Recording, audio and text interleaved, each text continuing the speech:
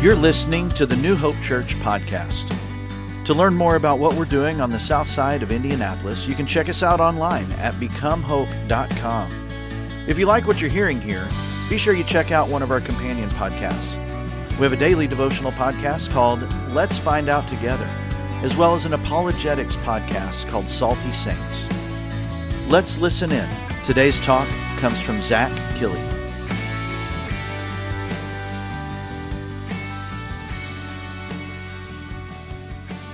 Today we're talking about Joel.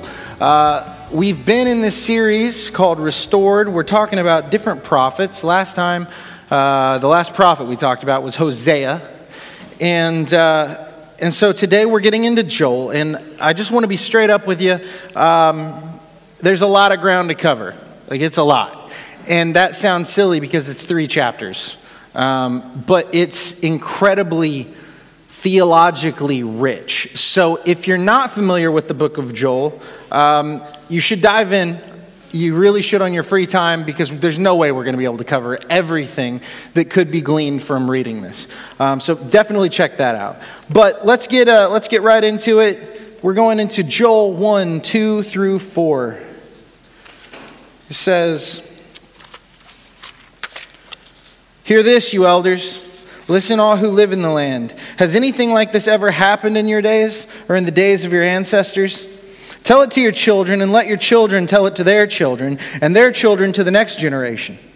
What the locust swarm has left, the great locusts have eaten.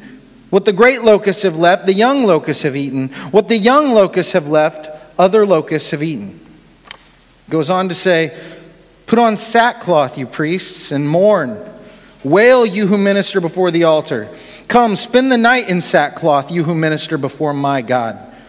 For the grain offerings and drink offerings are withheld from the house of your God. Declare a holy fast. Call a sacred assembly. Summon the elders and all who live in the land to the house of the Lord your God, and cry out to the Lord. Alas for that day, for the day of the Lord is near. It will come like destruction from the Almighty." Joel is a prophet. Joel is a prophet just like every other prophet. The funny thing about the prophets is it's the same story over and over and over again, right? Every time I go open a book of the prophet, it doesn't matter if I really remember the subject matter. I can tell you the gist of the book, because somebody sinned, God's mad, something bad is either happening or going to happen, and God sends his prophet to tell the people to turn back to him. And Joel's no different. So what's happening in Joel? What's different in Joel? There's a national disaster. There's a locust swarm. The locusts have come, they've eaten all the crops. The crops are gone. That means that the animals are starving. And if the animals are starving, the people are starving. And so Joel is looking around and he's like, "Hey guys, this is bad. We need to wake up. We need to quit doing what we're doing, and we need to come back to God. That's what needs to happen." He says you need to lament and you need to repent, because the day of the Lord is near. The day of the Lord. That's the big idea in Joel. The idea is that there's this big, scary day coming. And it's kind of a vague concept, because the language he uses to describe it sort of jumps around. Like, there's parts when Joel's talking about the day of the Lord where you're like, wait, are you talking about now? Are you talking about like the locust now? Like, is this a future event? Like, what's happening? And so I think we need to read it. We need to go to Joel 2, 1 through 11. He says, "Blow the trumpet in Zion. Sound the alarm on my holy hill. Let all who live in the land tremble, for the day of the Lord is coming. It's close at hand. A day of darkness and gloom, a day of clouds and blackness. Like dawn spreading across the mountains, a large and mighty army comes, such as never was in ancient times, nor ever will be in ages to come. Before them, fire devours. Behind them, a flame blazes. Before them, the land is like the Garden of Eden, but behind them, it's a desert waste. Nothing escapes them. They have the appearance of horses. They gallop along like cavalry.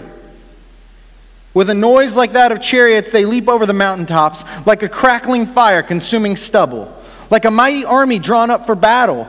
At the sight of them, nations are in anguish. Every face turns pale. They charge like warriors. They scale walls like soldiers. They all march in line, not swerving from their course. They do not jostle each other. Each marches straight ahead. They plunge through defenses without breaking ranks. They rush upon the city. They run along the wall. They climb into houses like thieves. They enter through the windows. Before them the earth shakes and the heavens tremble. The sun and the moon are darkened and the stars no longer shine. The Lord thunders at the head of his army. His forces are beyond number, and mighty is the army that obeys his command. The day of the Lord is great, and it is dreadful. Who can endure it? Don't know about you guys, but I've never seen a locust like that. I see like these weird, creepy little crawly guys that I don't like near me, but I definitely don't see like a giant horse monster that sounds like a chariot of an army thundering in the distance and coming at me, and it's the land before them's burning, and you've got God at the front of this army of monster locusts, and he's leading the army? Like, what are you talking about, Joel? What is this? Because like there's parts of what you're saying that like it sounds kind of like what's happening in Israel right now, right? We got this locust thing going on, and I feel like you're talking about locusts, but why are you describing them like that? Are you talking about a locust plague now? Or are you talking about a locust plague that's going to come in the future and it's going to be a really bad one, and this is all just kind of, figurative language to help me understand what that's going to be like? Or are you talking about like an angel army, like God's army coming? And I think the answer is yes. And he's talking about all of those things. He's talking about it in a way that we can see that there's more to it than just what's right in front of us. There's something bigger going on here. And so I want to point you, do I have any Revelation buffs in the room? Anybody that really likes studying Revelation? Yeah? So there's something that you need to notice about this is a lot of this language that Joel is using is language from Revelation. Or I guess the more accurate way of saying it is a lot of the language that you read in Revelation is borrowing from Joel. Joel's talking about something that apparently has a connection with Revelation. Okay. But why locusts? I remember that there's these big like monster locusts in Revelation, but why locusts? Why is this locust? Why does this keep popping up? I think we got to go back all the way to Exodus. We go back to the story of Israel in Egypt, right? Moses is sent by God to Egypt because Pharaoh has enslaved the people of Israel, okay? And so Moses goes and he tells Pharaoh, you need to let these people go. These are God's people. He sent me to tell you that if you don't let them go, he is going to rain plagues down on you. And so you need to obey him. And Pharaoh kind of looks at Moses and shoos him away. He's like, whatever, get out of here. And so what happens? God sends plagues on Egypt. And what's one of those plagues? Locusts. God sends locusts to judge Egypt, to judge Pharaoh. So then we go on to like Deuteronomy 28, right? At this point in the story, this is after Exodus, Israel's kind of been indoctrinated in as God's people at this point. Like God has given them the law, right? He's starting to lay out his foundation of what it looks like to follow him. And so he says, look, I want to take care of you. I know what's best for you. I need you to listen to me, all right? If you obey me, if you just listen to what I say, follow my commandments, nothing bad's going to happen to you. I'm going to take care of you. I'm going to keep the sword out of your land. Your enemies are going to flee from you when you walk before them. But I also need you to understand that if you ever cross me, if you ever turn away from me, if you ever stop obeying me, and you fall back into those old ways, into that sin, then my judgment is going to come down on you, and it's going to come down on you hard. And one of the things he mentions is that he's going to send locusts. Why locusts? Why do they keep popping up everywhere? It's because it's this universal biblical sign of God's judgment, right? See, what's happening is Joel is looking at Israel and he's saying, hey, guys, I just thought, maybe we should pay attention to the fact that there's all these locusts, because up until this point, that's never been good, right? Maybe something's wrong. Maybe God is judging us, and maybe we need to change things. I said Joel's just like all the other prophets, right? He's not saying anything new. We recognize that. But it actually goes a step further. He's not saying anything new. He's actually borrowing phrases. He's quoting the other prophets that have come before him, right? Because what's happening is, like we said, there's this like cycle, right? Something's happening. It's happening over and over and over again. The reason that the prophets keep saying the same message, this redundant message, this message of repent and believe and turn back to the Lord, turn away from your sin, like it keeps happening over and over and over again. But the reason is because man falls away from God, and then God comes to man in his mercy and his judgment, and he brings man back to him. And then man falls away from God, and God goes after man, and he brings him back in, and again, man falls away from God. You see this is going in a cycle, right? It's a cycle. And so the funny thing is, Joel is just like all the other prophets. He's quoting all the other prophets, but he knows he's doing it. He's fully aware of the fact that he's not saying anything new. So much so that he doesn't even say what Israel's sin is.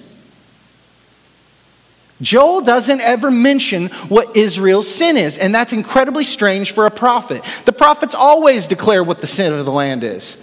We read certain prophets and it's like, oh, you have unjust scales, or you're treating people as slaves, or there's murder running rampant, rape, whatever. There's always a sin named that Israel is guilty of. And Joel doesn't even care to mention it, because Joel sees beyond this. Joel sees this isn't an issue of a current thing. Like, yeah, it is, but it's deeper than that. Joel sees that the problem is the heart of man. Joel is writing a timeless piece of literature. He's writing something that reflects on the past, and it speaks to the present, and it speaks well into the future. And I can't help but think Joel is writing this in a way that he knows some thousands of years later, when people like you and me pick this up and might read it, that it's still going to be the same issue. Man falls away from God. God calls out to man in mercy and judgment. Man is restored. Man falls away from God.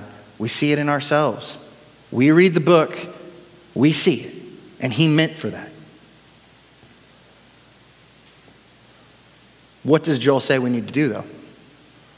You need to lament and you need to repent. Lament and repent. There's lots of rhymey words here. And so, what does that look like? What's that mean to lament? What's that mean to repent? Well, he tells us. If we go to Joel 2:12 through 17, it says, even now declares the Lord, return to me with all your heart, with fasting and weeping and mourning. Rend your heart and not your garments. Return to the Lord your God, for he's gracious and compassionate. He's slow to anger and abounding in love, and he relents from sending calamity. Who knows? He may turn and relent and leave behind a blessing, grain offerings and drink offerings for the Lord your God. Blow the trumpet in Zion, declare a holy fast, call a sacred assembly. Gather the people, consecrate the assembly. Bring together the elders, gather the children, those nursing at the breast. Let the bridegroom leave his room and the bride her chamber. Let the priests who minister before the Lord weep between the portico and the altar. Let them say, spare your people, Lord.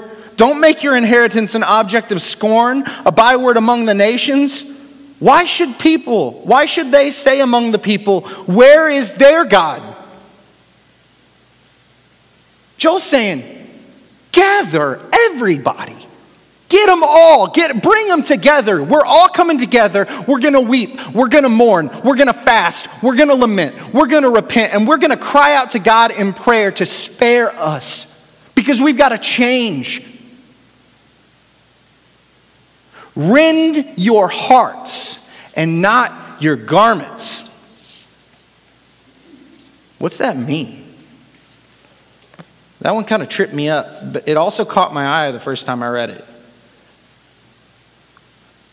To rend something means to twist it, to tear at it, to torque it, to just squeeze it or break it, like to rend your garment though.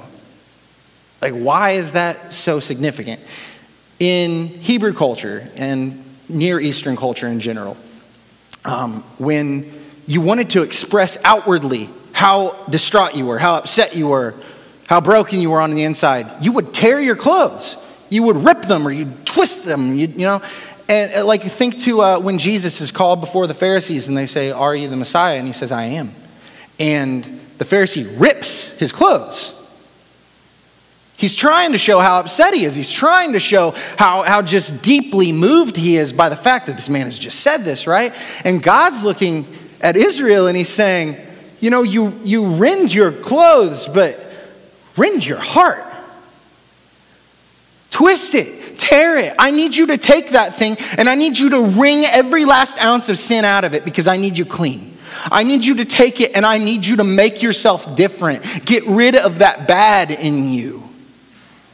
He wants us to rend our hearts, not just to make some kind of outward display of repentance, some outward display of change.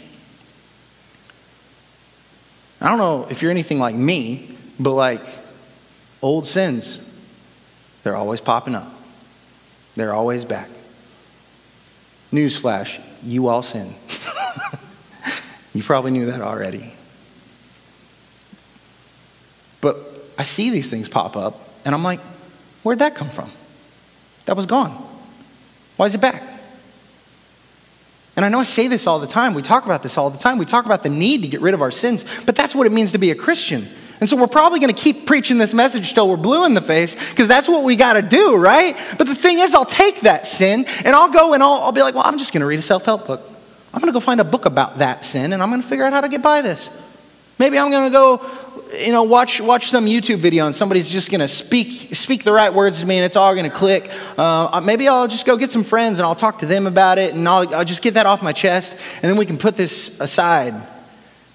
And so with all those things I do, it's like I'm grabbing my heart and I'm twisting and I'm twisting and I'm pulling and I'm ripping at it and I'm tearing at it. And I feel like that last ounce of sin has dropped out. And then when I look down at my hands, I'm just holding my shirt. Because all those things I'm doing are superficial. They're not getting at the problem. The problem runs deeper than that. It's not something I can do on the outside to fix the inside. Something else has to change. But I can't do it. Nothing I do can fix it. So what do I do? David Bowden is an author. He's a poet. And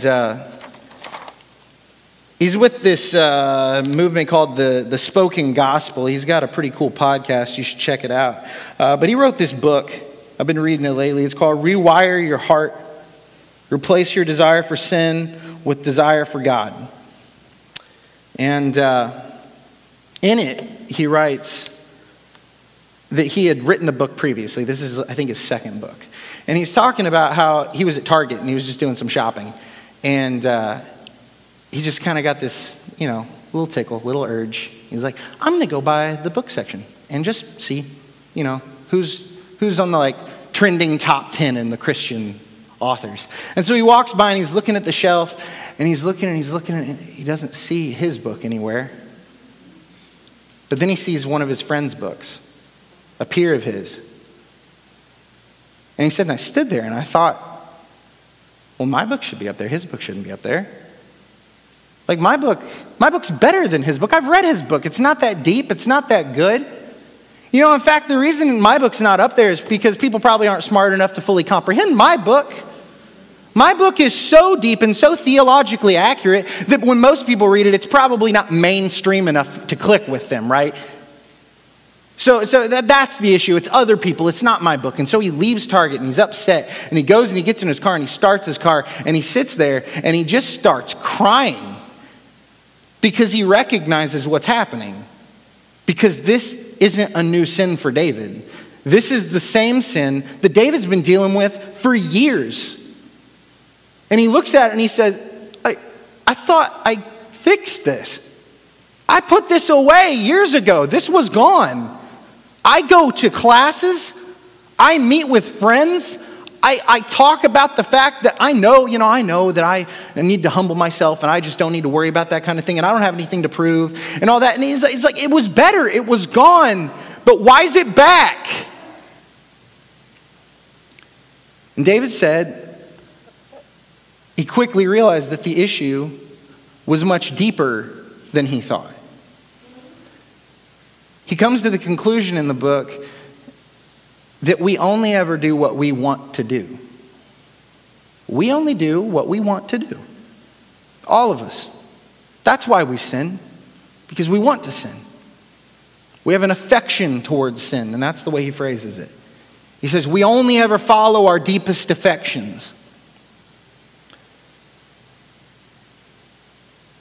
The problem is that we can't do anything about our affections. You know, you may be sitting there thinking, well, wait, no, I don't always do what I want to do. I do lots of things I don't want to do. You know, I work out, I hate working out. Or, you know, I eat healthy, I hate eating healthy. I want to eat junk food, right? Well, let me say this. If somebody walks up to you and says, hey, give me your money, you're going to go, no. But if they walk up to you and they put a gun to your head and they say, hey, give me your money, you're going to hand your wallet to them. Not because you want to give them your money, but because your deepest affection in that moment is to live.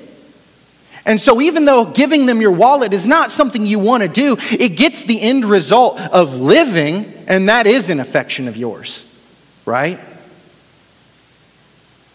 David was doing all these things. He was doing all this superficial stuff on the outside, but it wasn't fixing the man on the inside. It wasn't fixing the heart. He likens it to walking up to a fruit tree, walking up to an apple tree. He says, you walk up and you start picking fruit off the tree. And eventually you've gotten all the apples off of the apple tree. And then you look at it and go, and now you're a fig tree. But it's not a fig tree.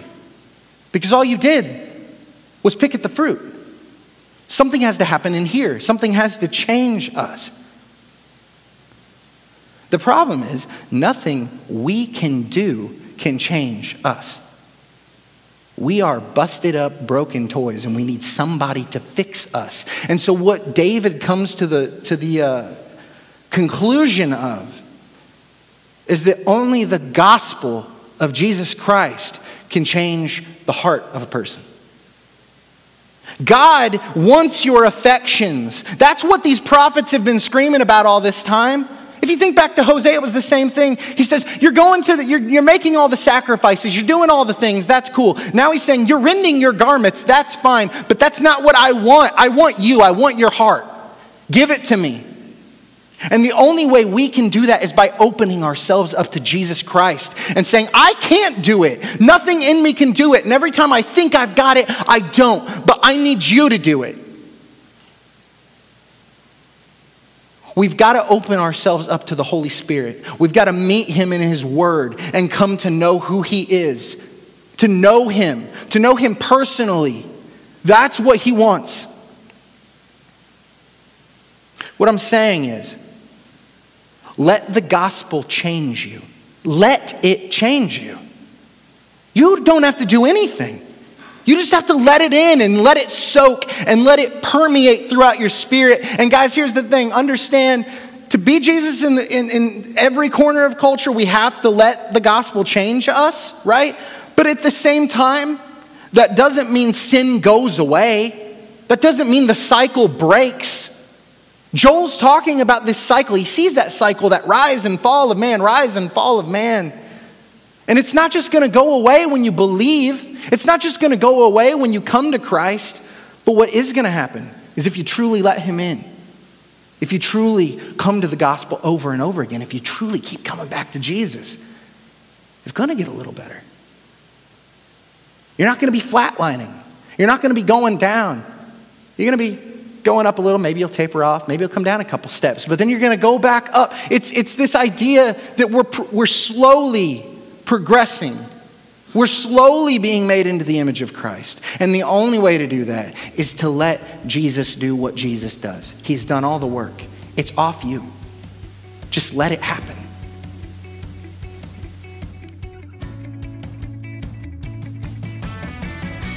Thanks for tuning in to the New Hope Church podcast. If you would do us a favor and like or subscribe on your favorite platform, we would really appreciate it. Also, if you happen to have any questions, feel free to reach out to us at questions@becomehope.com. Have a great week and know that we are praying for you as you seek to be Jesus in every corner of your world.